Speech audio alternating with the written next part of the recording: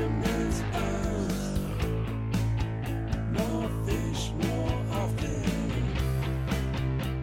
Hello and welcome to the Fisherman's Post Saltwater Podcast Series. My name is Gary Hurley of Fisherman's Post. Fisherman's Post has been serving the saltwater fishing community since 2003, bringing you fishing reports, fishing information, fishing news, fishing tournaments, fishing schools, and now, in this new chapter, a saltwater fishing podcast series. In this podcast series, we call on the local guides and captains from up and down the North Carolina coast to share with us information to help you, the audience, catch more fish more often.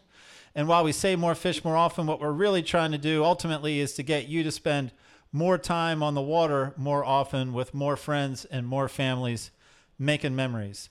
Today, we're joined by Captain Bob Strange of Strange Magic Fishing Charters out of the Little River area. Bob's going to be talking to us about finding and catching black drums. So this is going to be entirely on the black drum target species. We're going to be talking a little bit about seasonality. Then we're going to go into detail about locating black drum. And then we'll talk about gear, tactics. We're going to spend some time talking about the type of bite of a black drum. And I think Bob has a bunch of information to share with us. Right now, I'm going to introduce you to my co-host, Billy Thorpe. Billy, welcome to another episode. Hey, Gary, it's good to be back on, man. It's another episode. We're making some good content, so really enjoying it. How have you been doing since the last episode, since last week? Been doing good. I think I'm wearing the same shirt. I've been doing good. I always wear the same shirt. It doesn't matter. Oh, man. Well, good. Awesome. Well, I'm glad you guys have joined us. Once again, Gary and I really appreciate it. And what we really appreciate is if you share this podcast with your friends, your family. Here's all the places that you can find the Fisherman's Post podcast. You can listen to it on just about anywhere that you can listen to podcasts. And if we're not on one of those platforms, let us know, and we will submit our podcast to be on that platform. Also, be sure to subscribe to our YouTube channel. And as always, the best way to promote or to share is word of mouth. So when you're sipping suds with your buds, share the Fisherman's Post podcast with them. And this is obviously brought to you by Marine Warehouse Center. You can see it here in the middle of our screen. Just an amazing sponsor making this episode possible. So I'm going to go ahead and play a little 26-second commercial from those guys. So stay tuned. We'll be right back. This is Robbie at Marine Warehouse Center, and we're excited to announce that we are the exclusive North and South Carolina sailfish dealer. Sailfish offers an offshore capable boat with tons of family-friendly features. Whether you're a hardcore offshore fisherman or you just want to island hop, Sailfish can do it all.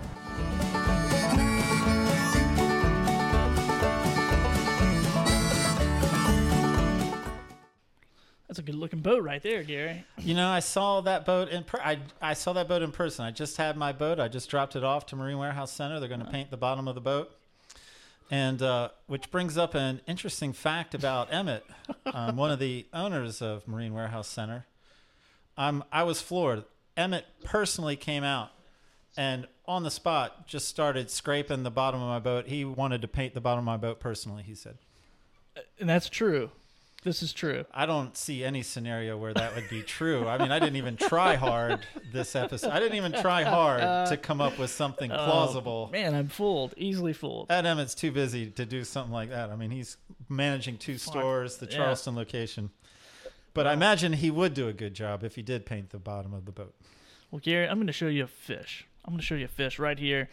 Submitted by one of our viewers, Mookie Powers with a black drum caught in the Bald Head Island Creek. The fish hit a piece of frozen shrimp.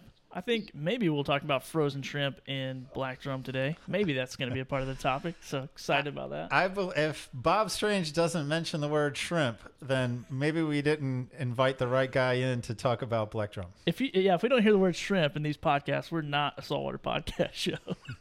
Well, I tell you what, it might be shrimp, it might be something else, but this is a reminder, Billy Thorpe, that at the end of the episode, I am going to be coming to you to ask you what is the best Billy takeaway. What's the best takeaway piece of information that you got from our conversation today with Bob Strange? All right, I'm ready. All right, so let's introduce our guests. Let's introduce the talent. Welcome to the show, Captain Bob Strange of Strange Magic Fishing Charters out of the Little River area. How you doing, Bob? Doing great, Gary. Thanks for having me. Yeah, you look good. You look just as I remember you from the winter fishing schools. So today we're talking about black drum, finding and catching black drum, and we're going to cover certain areas. Before we start talking black drum, what I like to say is, hey, people are tuned into this podcast. Why should they listen to what you have to say about black drum?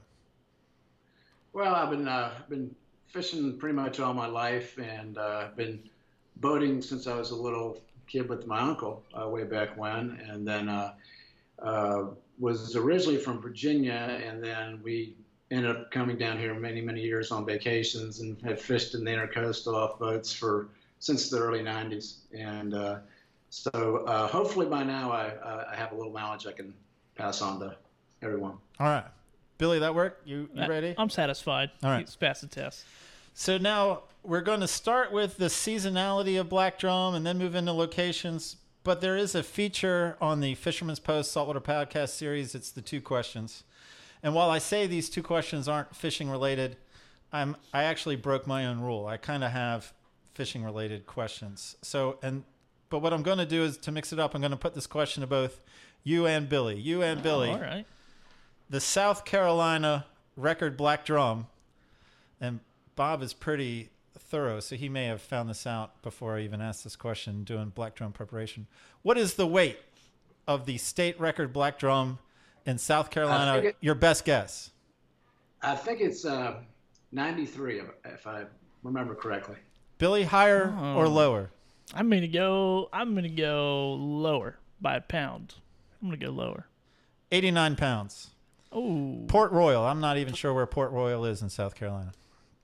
All right, question number 2. North Carolina record black drum, estimated weight. I'll say 106 on that one. 106. Let me think. I'm gonna go 93 pounds. I should have made you go first instead of Bob going first 2 times. It was actually 100 pounds. Oh man. 1 ounce. Man. The guy wanted to get that 1 ounce in there. 100 pounds and 1 ounce. So we're not going to be talking about 89 and 100-pound black drum. We're going to be talking about black drum with Bob Strange that makes for great table fare. Bob, help us out with just understanding sort of the general habits of black drum over the calendar, seasonality. Yeah. Well, I always say most fish that are inshore, which is what I do, all the fish that you target are always going to be seasonal to a certain degree, more or less based on water temperature. Black drum, at least the juveniles, will hang around the estuaries probably all year long, and those are the guys that are probably anywhere from 1 to 3 years old, and they're probably 20 inches and below or below. And the bigger ones that are the more of the breeder fish will hang out until they'll probably come in maybe late winter, early spring, and then hang out till the fall, and then go out and do their thing out in the ocean, and then come back. So as far as the calendar year, the best time for you putting clients on a handful of fish for the cooler, your favorite time to target them? Well, I would say there's probably very few people who actually just go out specifically fishing for black drum. Most black drum are going to be around where redfish are, and also trout to a certain degree. So a lot of times, if you're out and you're having a tough day, you can try to make up with it with doing some black drum fishing. So I always have in my boat, I always have fresh shrimp. So I'm getting back to your shrimp message there, but frozen shrimp is okay if that's the only thing you can get. But if you just go to a regular seafood store, I know we have Platts here in Cherry Grove. They have as much fresh shrimp as you want, and that seems to work a little better because the shell's a little tougher and everything. Obviously, if you can net some fresh shrimp, that would be even better. Little fiddler crabs are great. If you can make friends with a crabber, get a couple crabs and quarter them, things like that. Anything that has a smell or a shell, you're going to be in good shape. All right. Well, I tell you what. Before we get into like the tactics of targeting them, my belief is that people would love to have as much insight as you can share, as you can communicate on finding them, on finding black drum. Because I get it, man. Maybe we're not targeting them, but everyone at some point gets to the point where they're like, man, I would just love to put some fish in the boat, especially some fish in the Right. boat that I could eat. So help us out as best you can. Let's not even cover the calendar year, where this is coming out in the summer. So let's just do a general summer presentation of the locations, the locales that people can look for to find a black drum bite. Right. Well, we're kind of blessed in our area with some pretty big tides. When I say that, the difference between high and low, especially if you get a full moon or a new moon, it can be all the way up to 6 feet. So structure is pretty key. The best way to find structure, obviously, and this is true for all inshore species, is to go, especially if you don't know the area that well, go at low tide and see where all the oyster bars are, and look at all the docks. Black drum are real structure oriented, so they really prefer anything that will give them a little bit of comfort as far as structure goes. So that would be anything from docks to shelly areas. Shelly areas, especially since that's their primary diet. Especially shelly areas that like what we have in the intercoastal that will drop off quickly to give them a quick escape route. And if you see transition areas, especially if you trying to pick a certain dock, a dock near where a creek drain comes out of the marsh, or if you are in back of a creek, and especially at lower tides, the deeper holes, all the fish tend to get a little more concentrated. So if you can go and mark on your fish finder where those deeper holes are, especially if they're near oyster bars or oysters on the side, that's really what you want to look for. And typically those areas will hold fish of some kind. Now, whether or not they'll always be there, that's the other question. But that's why you always want to move. If you throw out and you don't get bites right off the bat, or in the first 10 or 15 minutes, you might as well go. Okay, so I'm gonna have you walk me through that sort of list with a little bit more detail. So let's start with structures such as docks. So if I have it in my mind that I want to dock fish today and just sort of see what I can uncover, and black drum or whatever, I get that we're looking for something else.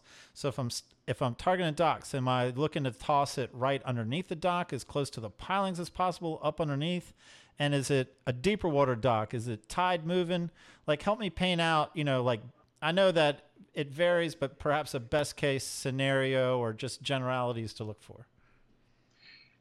Most fish prefer a little bit of moving tide. You don't have to. I mean, you just don't want to fish the slack tide. If it's slack, then there's not going to be a whole lot of movement as far as the water, and also usually the bait as well. If you can if you're looking for docks, let's just say at a higher tide, you can pretty much fish the whole dock from where it comes off the shoreline all the way out to the end. If you are fishing there, you do want to try to get your bait up underneath the pilings as best you can. If you have a power pole and you can get up underneath, you can anchor with that'd be awesome. Or if you have a trolling engine, you can put it on the anchor feature and throw up underneath. That would be the best way to do things. And I like to use either a Carolina rig, usually. Depending on how fast the current's going, again, we have 2 highs and 2 lows, as do most of the guys that are fishing around here. And the tide, obviously, in the middle of the tide is when the water's moving the fastest, both in a rising and a falling tide. So with more movement, you need more weight. You really want to put it in a place where it will remain a little bit more static. So therefore, you've got a little more control over that. But I would look for that, and then also look for your deeper holes at lower tides, especially in creeks, and depending on what if you're just concentrating on your docks right now.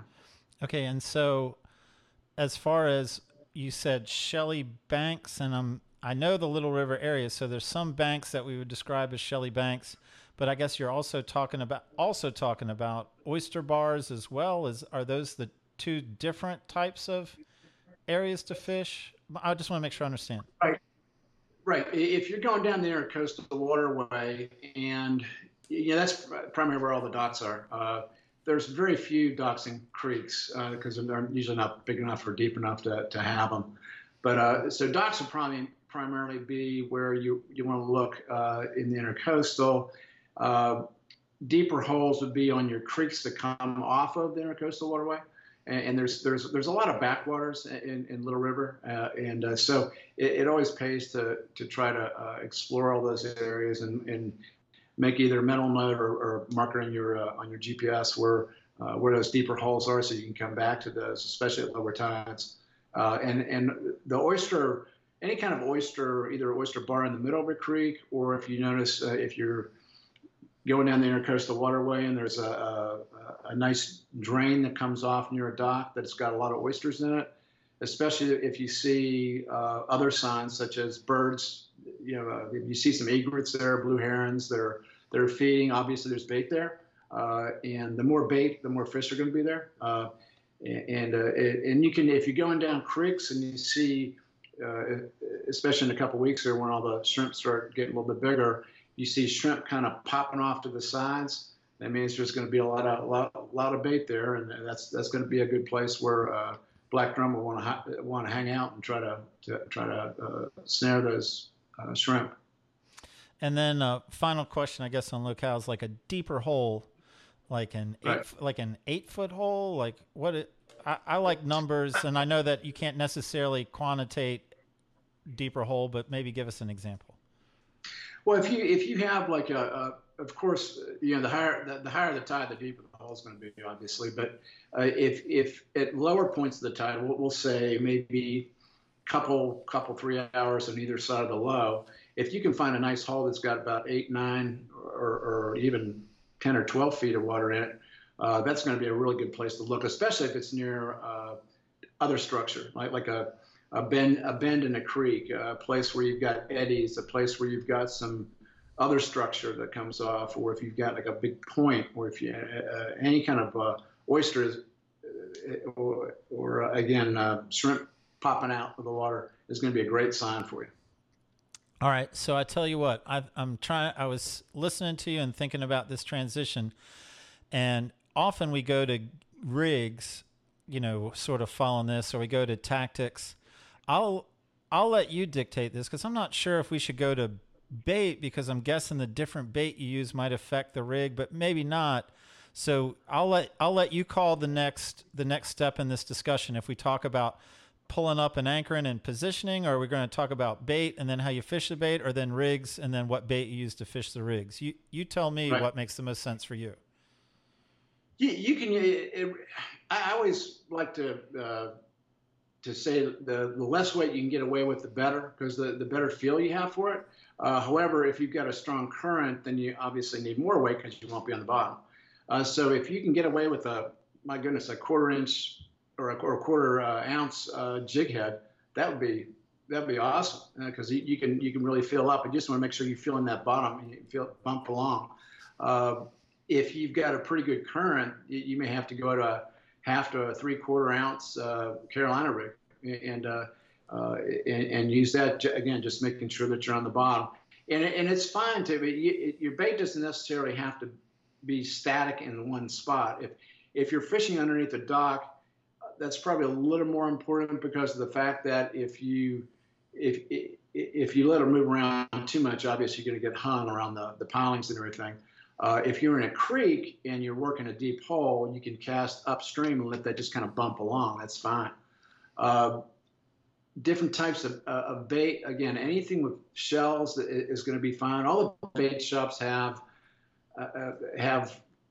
either shrimp. Most of the bait shops probably only have frozen shrimp, but again, you can get that fresh shrimp just at your seafood market, and you can get those fiddler crabs, and you can get crab pieces. All those kind of things are going to work real well.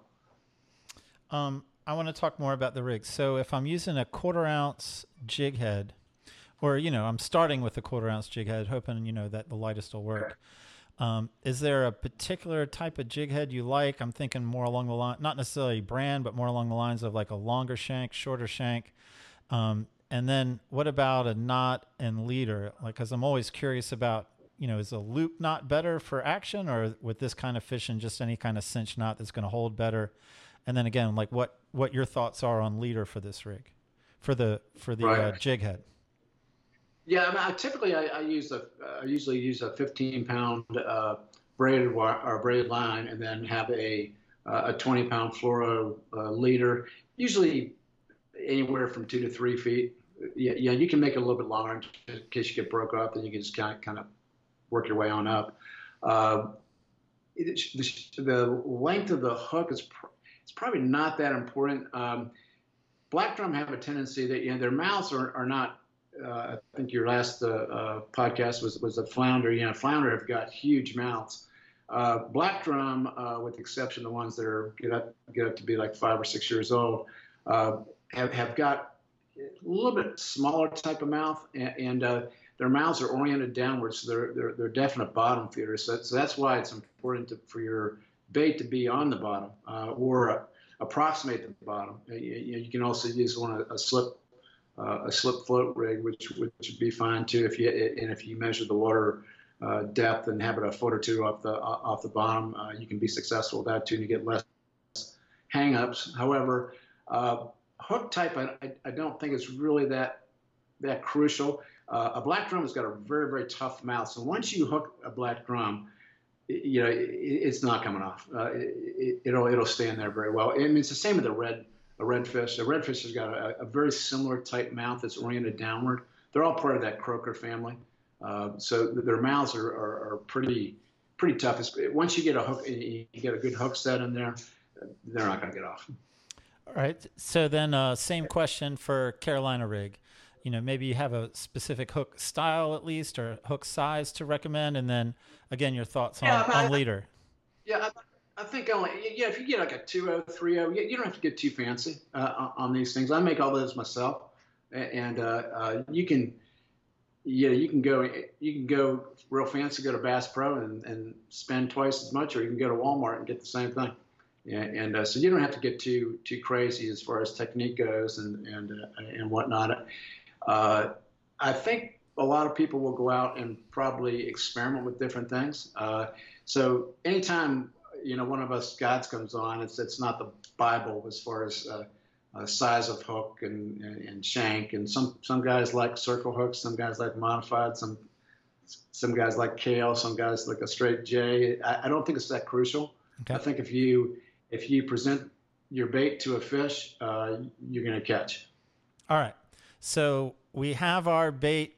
You've gone over some bait options. We've got either a jig head or a Carolina rig, and we've thrown it out to our structure or our oyster rock or our deep hole. And now, let's assume that Billy doesn't know what he's doing on a boat and that Billy isn't very fishing fluent. How would you advise Billy? That's a good assumption, Garrett. Thanks. Yeah, I've just made that up. How would you advise Billy to, look for a black drum bite and to actually set the hook and seal the deal on the black drum bite and not lose the black drum bite? Right. Well, especially when you fish with anything that has a lot of scent to it, and just for simplicity's sake, we'll say that you have fresh shrimp on your line, and you can just break those things in half and just put that little small piece on there. You can catch huge fish with just a small piece of shrimp. Reason being is because everything likes shrimp. So you can always eat your bait if you don't catch any fish. But at any rate, a black drum bait as well as a red drum bite are going to be a lot different than your trash fish. Your trash fish being a pinfish and a croaker and a whiting or something like that. Those type of bites will be a little more. I always say it's kind of like a machine gun. So it's kind of like they're just kind of pulling at the bait. They're not really sucking into their mouth. Black drum like to mouth the bait. So what they will do is it'll be a lot more methodical type of bite. So they'll kind of when they suck that, they'll kind of mouth that bait a little bit until they're 100% sure what it is. So you'll feel something that's kind of like maybe like a 1 or a 2 or a 3 that's just very, very slow and very you'll definitely mark that, and then after about the second, third, and as soon as you feel a little bit of pressure on there, they're trying to take off with that bait. That's really when you want to set that hook real hard. And then after that, they're great fighters, and they're a lot of fun to catch. And you'll definitely know if you're hooked onto a black drum, because they'll take off, and the bigger ones that are 15 plus inches, they'll make nice runs for you, and it's a lot of fun. And but the bite is definitely a lot different than a trash fish, and that's why if you get into an area that you're getting a lot of those rapid bites, those little machine gun bites, you want to try to move on, or at least move your bait around a little bit. So there's a lot more of the small fish than there are the bigger fish, like the black drum. So if you can move your bait around a little bit in that hole that you're in, or wherever you are underneath the dock, and try to find those guys, a lot of times those little small fish will bite and pick at that bait, and they're just kind of trying to pick it off. That's why a lot of times if you go to try to set a hook on that little machine gun bite, that's why that bait comes up, because they're just pulling it off. They're not really eating it off. But a black drum, sometimes from all that little bit of chum that's made from those fish biting at it, will get attracted to the area. They've got real big nasal nares there, so their smell is their sense of smell is just incredible. So have you found that one bait choice more than another will, help keep the bait on longer and won't let the pinfish steal it? Because I wrestle with that too. I mean, I'm aware, like, all right, if these little fish are at my bait, then they're kind of making a little chum slick. They're bringing attention to it. However, if they're at it too long, then I'm basically got an empty hook out there and I have zero chance of success. So, That's right. As we're heading into the summer and as those little undesirables become more and more plentiful, what's your best tip for trying to outlast those guys, other than moving? I mean, I heard you're move the bait around, but any, filler crab, anything that you would recommend over something else if it's really a problem? Well, the feather crab's going to stay on there a little bit better. It won't be pulled off as much, and it probably doesn't emit as much stink. So you won't quite get the amount of pinfish and small fish that you normally get with a regular piece of fresh shrimp. The frozen shrimp is going to come off probably a little easier because of the fact that since it's been frozen, the shell's not going to be quite as strong, so that'll come off a little bit easier.